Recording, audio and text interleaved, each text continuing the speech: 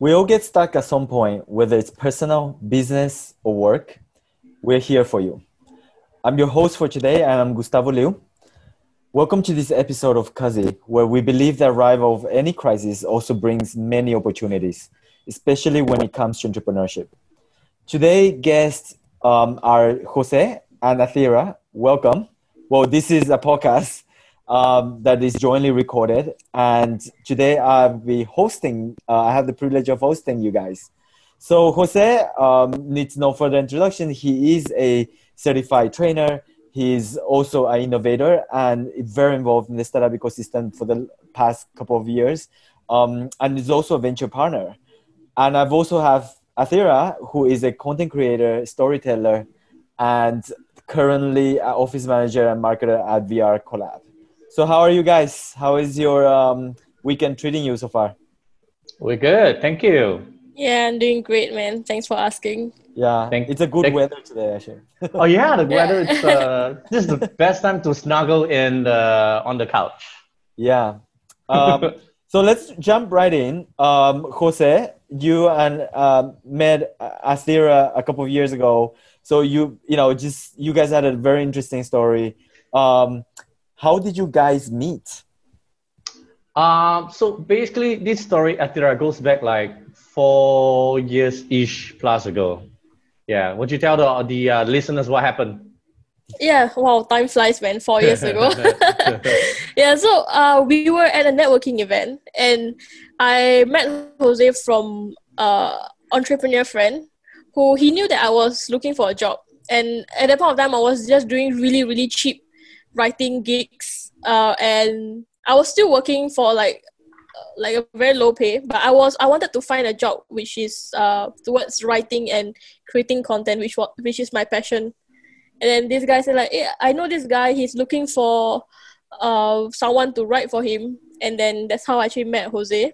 And at that point of time, Jose actually told me like, that's great that you want to come on board, but I actually can't pay you. I don't actually have like the money. It was a startup and very, very early stage startup in that, as you know, like entrepreneurs like most startups, yeah. Yeah, they don't. Sometimes when you're starting out, you don't actually have the most funds. Yeah. So, but yeah, the idea was to go lean. Yeah, the idea was to go really lean. Yeah. And she was kind enough to believe in the same vision as for our first startup. Yeah, that's right. That's interesting because like when you're starting a business and you don't have everybody's telling you that whatever you're building is not gonna work out, and you're looking for funding and you're looking for people who believe in you. That vision and that sort of dream, it's very important, isn't it? The ability to storytell. Yeah, the ability to actually share the vision and share the direction, and of course when you share with a lot of drive and a passion that how much you believe in, and people, the audience that you're pitching to, they can sense that amount of devotion from you. Yeah, I guess that was how I got the Athira a little bit hooked. Yeah. Well, especially her as a copywriter, right, Athira? Like when you are, especially you, what was your first impression when you heard Jose's vision? I mean, I love what he was doing, and it was the way that he told the story of like what the startup is all about and why he's actually creating this whole thing. And then like you can tell like it just showcased him as a person, and I just knew that okay, this is the person that I want to work for and work with, like moving forward. And I think that itself brought me to loving storytelling itself, because previously I was more of like just a content creator. But then like Jose's ability to tell a story made me learn more about like this whole area, and like the ability, the psychology behind how you want to tell a good story and influence people. That was amazing. So I certainly agree with that, because I've seen Jose pitch, right? Last year, maybe Athira wouldn't know, but like last year we were in I was representing one of the judges of the Korean government when they were looking at the accelerator, and Jose just stood up there and pitched a story. So Jose, what is your secret? Like, if you could give the audience an advice, like how would be a good, like, a sort of good storytelling? Yeah. So first of all, we have to tell the listeners that I didn't know Gustavo was one of the panelists. Yeah. So I went in prepared, and to be honest, I just got recruited into the startup. Less than 36 hours. I received the first text say, "Hey man, we don't have a country head to lead this in Singapore because the entire team's in Korea. It's ideation stage, but they are about to announce their angel round. Why not you come in and pitch for this particular pitching competition, which is a really huge one. We leave it to Gustavo to name the official name of the pitching competition. It's a really huge one from Korea. And so I had about a couple of hours the night before the morning to prepare on my pitch. The morning I went there, I go out, I stood up, I walked into the door, and I saw Gustavo. So I was a bit taken aback because we know Gustavo before the pitching competition, but I didn't know he was there as a panelist. Yeah. But to answer you, Gus, is when I go into a scenario about telling a story, I really focus on telling a story. Like, I don't think I'm very good at pitching. I don't think I'm very good at presenting. But if I do my best to understand certain thing, I'll try to deliver it like I'm a storyteller. Yeah. Like, why are we doing this? Why this now? And what does this got to do with you? And how can I relate the connectivity between the audience and this story that I'm sharing? And how am I playing in this story as well? Yeah. Thank you very much. Yeah. Absolutely. Yeah, I mean, absolutely. Like that personal understanding and connection, right? Because we all want to be relating to the person who is telling that story. And we want to see ourselves as part of that story. And I think this is why Athira, on the first encounter with you, it's a skill, right? Like where whoever you're conveying that vision has to be able to relate to that and see themselves as part of that. And that is what kind of draws her to you to work together. Was that company Bounty, or was that a separate company before that? Wait, hey, that pitching thing when you were sort of the first startup we worked together. Yeah. Sorry, we didn't really tell the audience and listeners what was going on for the first startup. So it was it's a pet service marketplace where we connect the pet owners and the pet business owners, whether it's dogs, cats, bird, fishes, ex-boyfriends. So anybody looking for services, we just connect them. So it's a service marketplace, and it's called Kazi. Well, Kazi has pivoted. How's it pivoted or to become a podcast? Reinvented itself, right? Reinvented, to become a podcast. And and that connectivity was digital. How many years ago was that? That was Athira. That was in 2016, 2017 around there. 2017. And obviously we raised some money for that one. We were going very lean. We spent a lot of money trying to reiterate the product development. But it didn't go to the level that we wanted it. And halfway through, another idea came in. I'm not so sure whether we can tell the audience, which is the esports startup idea came in. And I was talking to the team whereby, should we just do two at the same time, or we should just focus on one? In the end, the decision was made among the team, me and Athira, most of it. We decided to, all the way out and focus on, which later known as Bounty. Okay. So going back to that sort of social connectivity and all of that, because obviously Bounty went on to become a very successful in terms of fundraise, but also in terms of product development. For those listeners that are interested to find out, search Jose Athira's LinkedIn and you'll find a lot more about Bounty. But my focus will be more on that first startup, because that first startup tells a lot of story. And obviously during that period of time, the digital space was not that much in need, right? But in today's environment, where this sort of social distancing takes place and the whole coronavirus situation we saw a spike of people wanting to go digital. Yeah. Or they're forced to go digital. They didn't have a choice. Do you still see an opportunity for that business to have a comeback? To be honest, I think we spoke about this internally. I think I have a chat with you, Gustavo. In 2017, much of the frustration that me and the team, me and Athira faced was that we literally went to every pet shop. Can be a bird store, can be a grooming center for dogs and cats. Yeah. We were encouraging them to download our app, using the app to accept payments and inquiries. Yeah. Of course, connecting with some third party, a local company with their API. So transaction can be made, inquiries can be made. Which is, by the way, very relevant today. So it wasn't relevant back then, though. It wasn't. It was. Yeah, I know. Yeah. So timing is everything, right? It's a bit of luck, a bit of timing. Yeah. When we were juggling between Kazi and Bounty, we know that could never happen. And very slowly we decided to, you know what, that's it. Let's go all the way out for Bounty. But that was the beginning of time. But we see more and more retail start downloading Grab app, Fave. So as you mentioned, the timing was too early, premature. For me as a disruptor to go in, and I went in as a small house fly. Yeah. Nobody wants to convert or. How did people receive? I mean, this question will go to Athira because you were doing the copywriting and you were trying to write out the story and the vision, all of that, right? And the design, the marketing direction, all of that. How was it received in the beginning?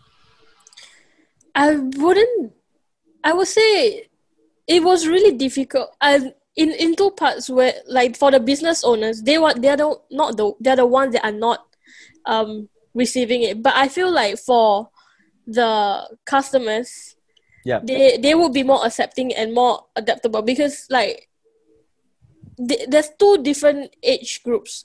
Like the businesses are very, very traditional. That's how they've been doing it for like years and years. But then for the customer, they are willing to try out new things. Yeah, and of course. If it brings them like convenience, of course they will go for it. So it was more of like a lot of it is about educating people. Yeah. It always starts there, right? When you introduce a new system, you kind of have to educate and build that audience interest and understanding as well. Yeah, so the hard part was educating the business owners about like the benefits of being on that platform. So it was two fronts that we have to take on. First, we have to educate the end consumer, which is the pet owners. And of course, we face more challenge from the business owner themselves because they have been doing that kind of businesses the way they did for so many years. Why would they want to convert or pivot? But also, right?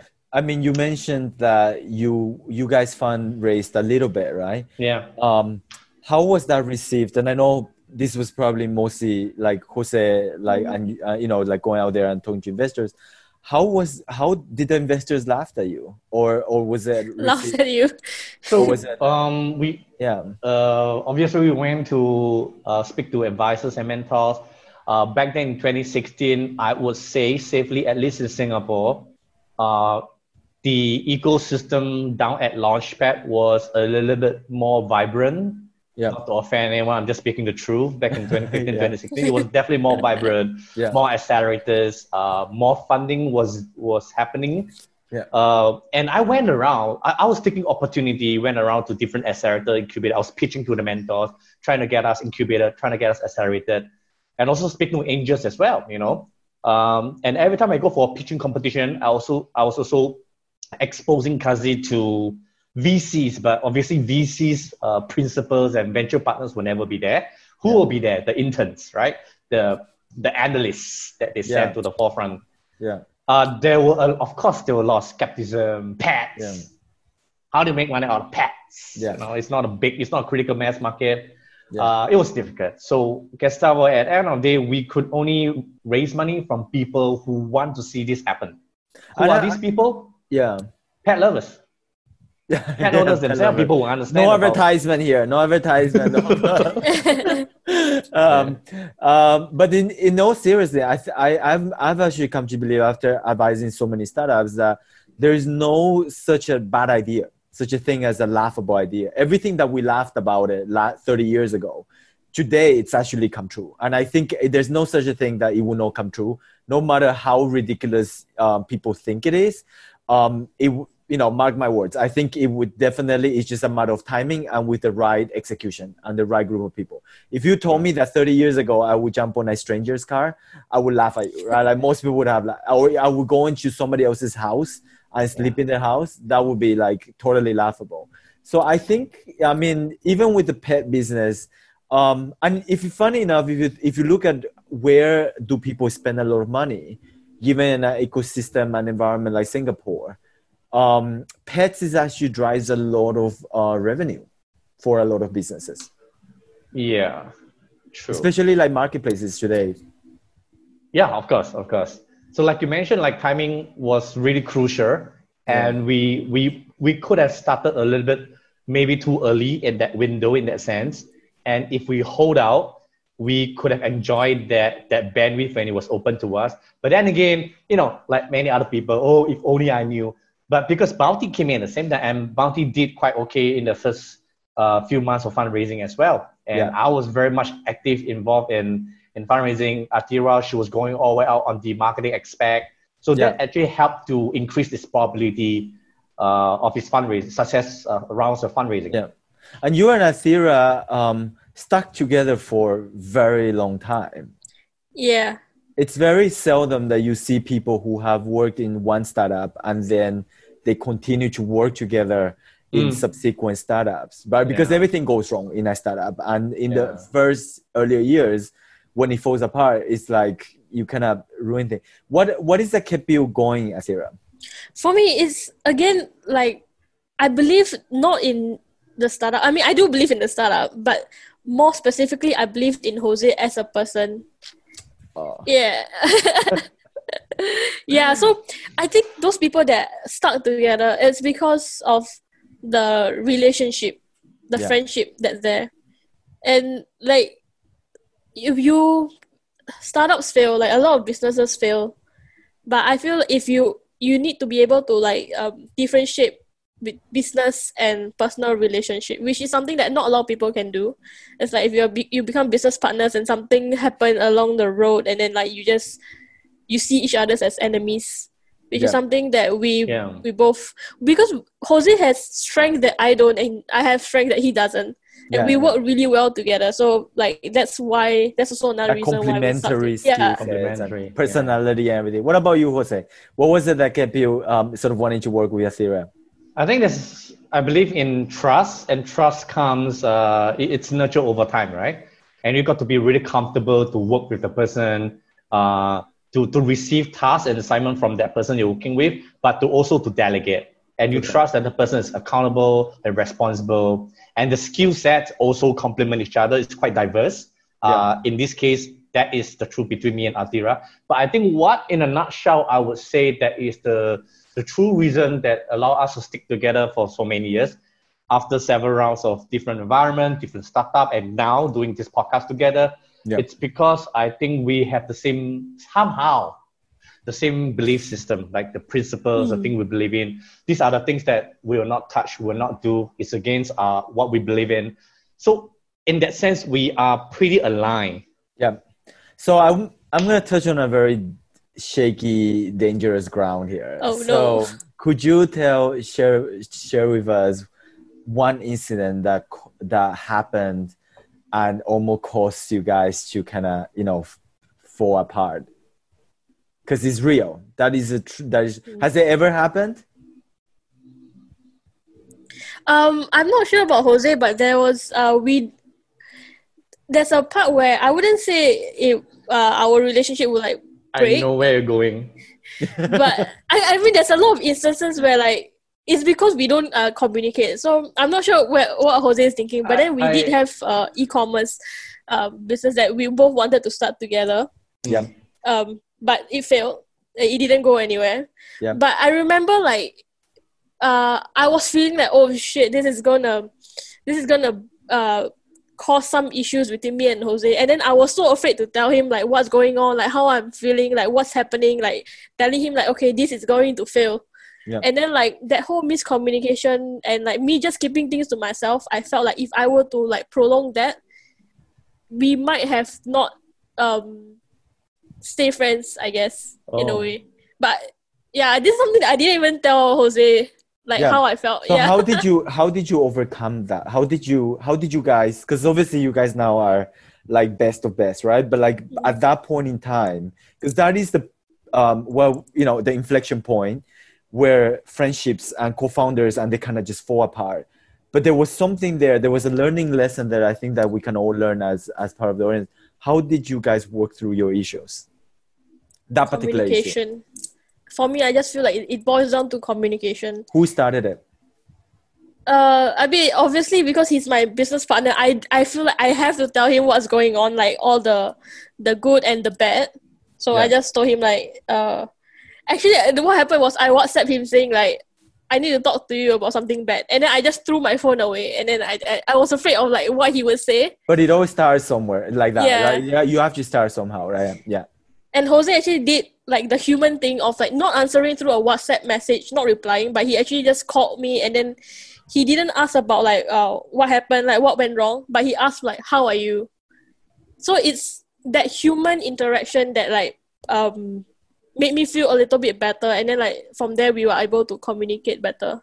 So Jose, wait, hang on. To be honest, I was afraid that she will bring up another incident, but I didn't know this incident. First, I didn't know you bring this thing up about the e-commerce. Mm-hmm. It didn't, I wouldn't say it failed. It didn't take off the way we wanted it. And I didn't know that you took it to heart, because I was like, okay, this is one of the lessons we learned, and what can we do from here? But what is more interesting is that when you received that text, the first thing you asked her was, how are you? Rather than, what is it, like you touch on the issue.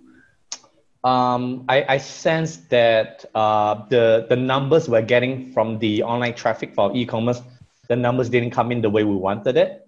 I know that she was facing some stress. Prior to that, we had lunch at Timbo, and she was telling me whereby she'll do her best, and so I sense the pressure is on her. But my responsibility as a partner is we are on this together, right? So of course, within that same week, the WhatsApp came in and said, hey, I need to speak to you. That's not a good thing. So instead of like replying to WhatsApp or asking about how's the business, obviously I want to know what's on her mind, how she doing as my friend, as my partner, like what's going on. I think that's the last thing I can do, right? And it is. I mean, there's a whole long debate about whether social media and apps and all of that, does it bring us more together, or does it sort of keep us more apart? And the funny thing is, when it comes to a confrontation or at least to delivering a hard message, it still doesn't beat picking up the phone and just calling that person, isn't it? Yeah, exactly. That will clear the air. Yeah, because I see a lot of people like just sending texts across each other, and they're trying to explain over like massive essays, and I create more misunderstanding. And sometimes like the message can be like perceived wrongly through like the text message, because the tone isn't there. Athira, did you expect him to call, or were you surprised that he called? Yeah, I was surprised that he called, because I didn't know. I didn't even preempt him what it's about, but I was kind of like trying to think of like, okay, how am I going to message him, like if he were to reply a certain way.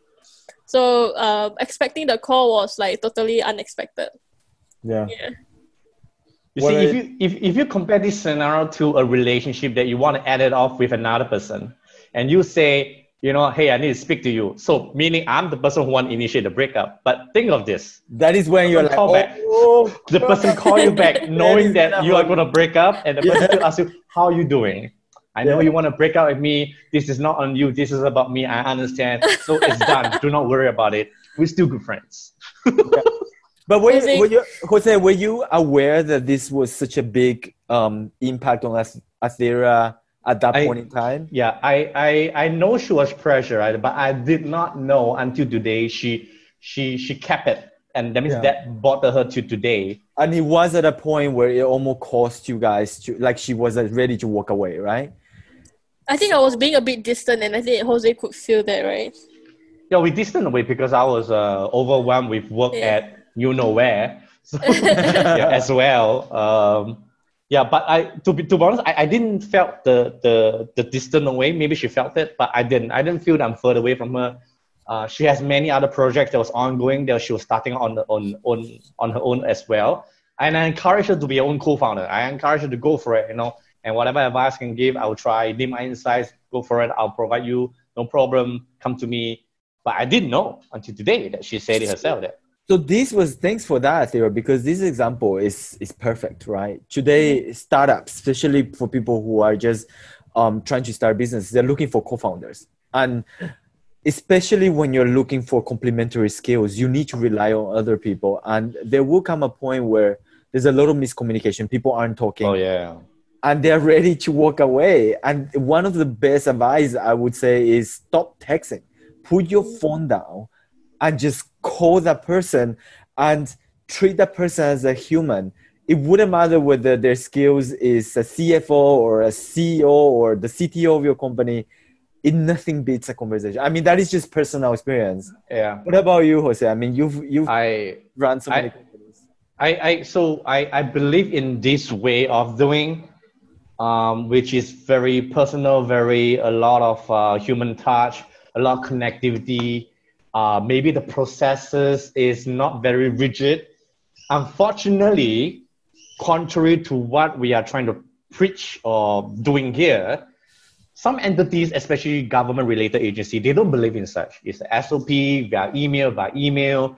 So it's all about typing in. And actually, that is an important point, because how do you, like, here is a balance between having things documented, because there's the essence of liability, and taking care of, everything that you can track and everything. But when you have to balance that with the human touch of, a lot of things are not so black and white. Exactly. Right? It's about chemistry. So how, what would, when it comes to a confrontation, if you and I were co-founders and I'm going to sue you, right? Yeah. Obviously, we will need to have written proof and visual proof. Yeah. But settling this kind of co-founder disagreement, it takes for you to pick up a call. Yeah. And there's a level of mistrust. If you knew that I was recording what you are saying. True. Yeah. What is your view on that? My view on that is whereby there is definitely a strategy and a balance. Of course, this requires a little bit of street smart and wisdom on how you manage using the offline methods and the online methods, right? Which is things that is off the record, thing which is in record. Let's say if you and I were about going to a settlement, we're going to write down what is a settlement, and we both have our own attorneys, right? Yeah. Now, Gustavo, if I want maybe to expedite this, probably I'll give you a call offline with my attorney knowing, right? Yeah. And I'll call you and say, hey man, I know we have some issues between us. I know you want to solve it with us. I want to solve it with us. Before we go into the courtroom, before we send out the email, maybe I can give you a heads up. I do want to settle this. Maybe we can work something in between. Yeah. Now, this is the best option for us from what I think. But what do you think? Yeah. So this is how I balance it. Okay. So what you're saying is that you would want to have a chat with that person first before you take an action. Like an actual professional action. Yeah, exactly. Yeah. But I don't see that, like, I mean, I understand where you're coming from, but if that two co-founders are very emotionally in that disagreement, I don't think very good point. Yeah, absolutely. Yeah. So what is your view on that, Theo? Like when you have, have you dealt with somebody who is extremely emotional? It doesn't matter how you talk it through, it just, that person just wouldn't take it? Yeah, I mean, I had a business partnership with someone, and I think Jose knows about this story. When the partnership ended, it was really hard because we didn't want to talk to each other. And then like again, it wasn't even through a phone call. Like I call and then like wouldn't pick up, and then like she called and I wouldn't pick up because we were both very busy. So we ended up through texting a lot. But the moment that we both met, which was the final day that we met to just end it off, it was everything just blew up. And then we were just so bitter with each other. And then we said a lot of things that I think right now, when I'm calmed down, I wouldn't have said those things. And I'm pretty sure that she also wouldn't have said like the things that she said. So it's very like... So that was aggravated because you guys spoke over the phone? No, text. Accumulation of texts. Okay. Yeah, so and a lot of miscommunication, a lot of like, we just didn't communicate what our, like the pains are. Do you think that if you had chosen to just pick up the phone and just, like talked it through, you could have avoided a lot of that? I mean, looking back, right? Like reflecting back on this. Honestly, I mean, I don't want to talk bad about the person, but I feel like because the person is very emotional in nature. Yeah. And the issues that the person faced beforehand, like I feel it would still be very emotional and bitter probably it wouldn't be as explosive, but I don't see it dissolving as calmly as Jose would have ended it. Okay. Yeah. So it like personality plays a part as well. Absolutely. And it depends on who you're dealing with. At the end of the day, there are some people that you kind of do have to go harsher. Freaking toxic, man. Why? Because you have a story to share about that? Gustavo, I know you have a couple of stories to share as well. But yeah, like as we make mistakes, as we start to see things clearer, always fact find very clearly what kind of personality of the team player you're bringing to the team, onboarding the person. It's the toxicity that actually kills off the relationship. And actually, a toxic person actually is doing a lot of self-damaging as well.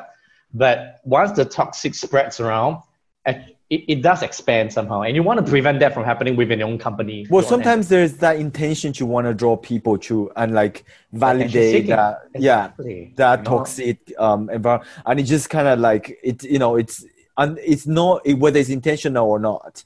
It's all about a sense of insecurity and a sense of sort of trying to, manipulate a situation. Gustavo, we've seen many times whereby business ship fell out because, fine, because disagreement, but if you are toxic and you're self-righteous and you believe you're a YouTuber, so what do? You start blogging, you start pulling attention, trying to, hey man, I've been victimized, very self-righteous, but come join me. So it's a whole forum community. You're pulling people to join you to protest out on the street to say that, yes, I'm the victim and you are at fault. Yeah. And well, now with this current environment, coronavirus and all of that, we don't get the advantage to be in office. So the toxicity sort of situation, environment wouldn't happen in office. How, now that you guys are starting a new podcast, right, for Kazi, and sort of having this communication, how are you guys sort of improving your communication? Are you still using phone calls mostly, or are you using text? How are you communicating? How are we communicating? We use calls a lot more. We also use Zoom. We use a lot of different.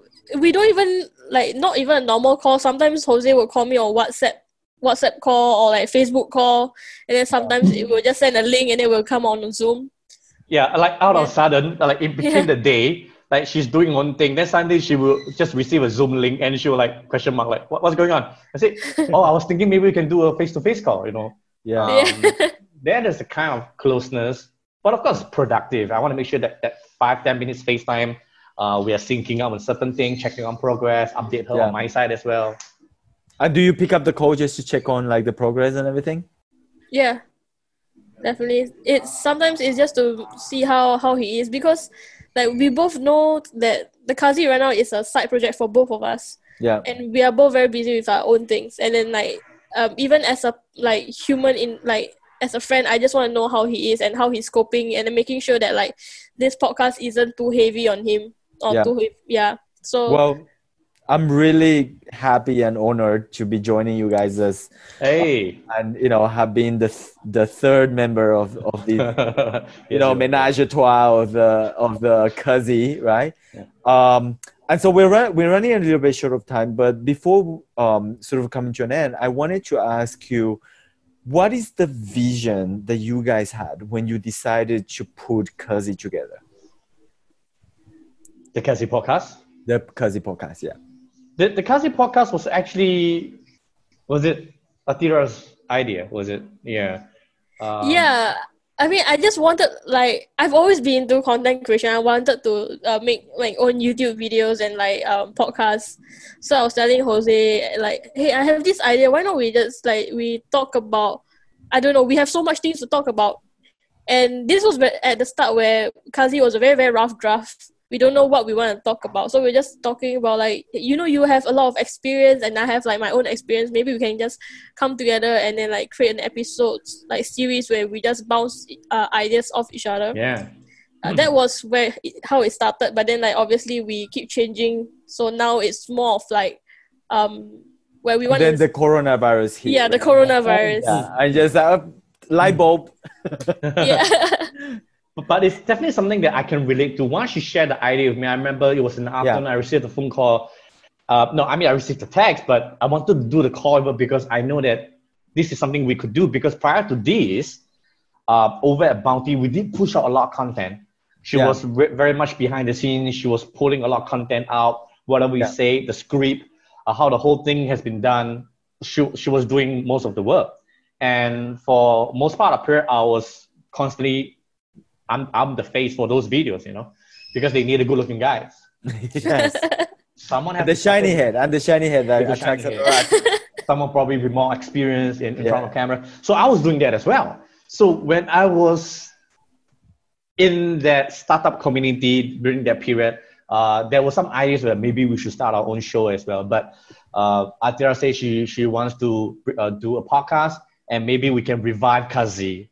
That was also another hit for me, because when we do Bounty, when we let go of Kazi, we all said that we should explore one of these days. Maybe in the future, we can bring back Kazi, but maybe not the same thing. Maybe we can pivot, and there you go, Kazi podcast. Well, the issue of being stuck, it's a very big problem for a lot of, and the longer you linger at being stuck, right, it could be detrimental to you as a person, but also to your business. People go in depression, good people get the longer they can move forward. And in a business sense, they would usually, get to a point where you run out of money, or your co-founders are no longer on board with you. So I think the trigger point would be the coronavirus, but obviously we get stuck in a general sense. And I love today's story because you guys shared about how you guys got stuck at one point of your sort of co-founding partnership, right? And then it got to a point where you guys had to kind of get unstuck. And it went down to the traditional way of picking up the call and having a chat. Yeah, but just to bring out that point, I think even if the coronavirus didn't happen, I think this podcast will still be around.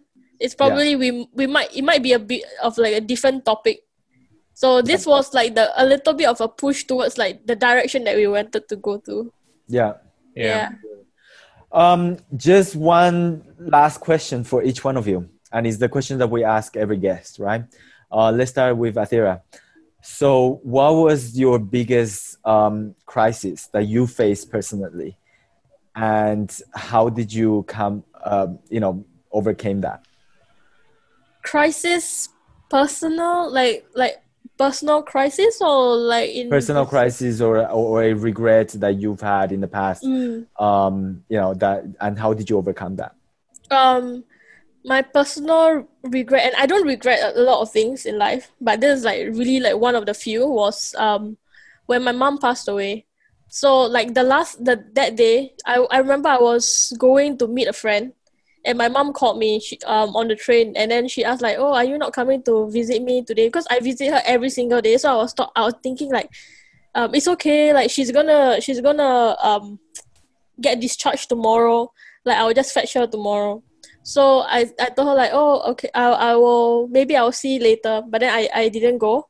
But she was telling me advice and stuff. And then I said, "Okay, then I need to go work." I even lied to her, saying that I had to go work rather than I had to meet my friend. So I met my friend, and then I don't know, that whole day I had a very bad feeling. So after I met my friend, I went home. After I meet my friend, I went to work, and then I come home. And at night when that was when we got the call that she passed away. So the biggest regret was actually taking advantage of relationships with your family and stuff. So it's like you might think that, okay, it's okay, like you will always just meet them like another day, tomorrow. It's okay, I don't need to call my dad, like I can call him like next week and stuff, but you might never know when they are gonna leave. And then like when it happens, there's really no turning back. Like after my mom passed away, that was the last time that I talked to her. We didn't say goodbye, and then like didn't tell her like, oh, I love her and stuff. I did on the phone call, but it wasn't in person.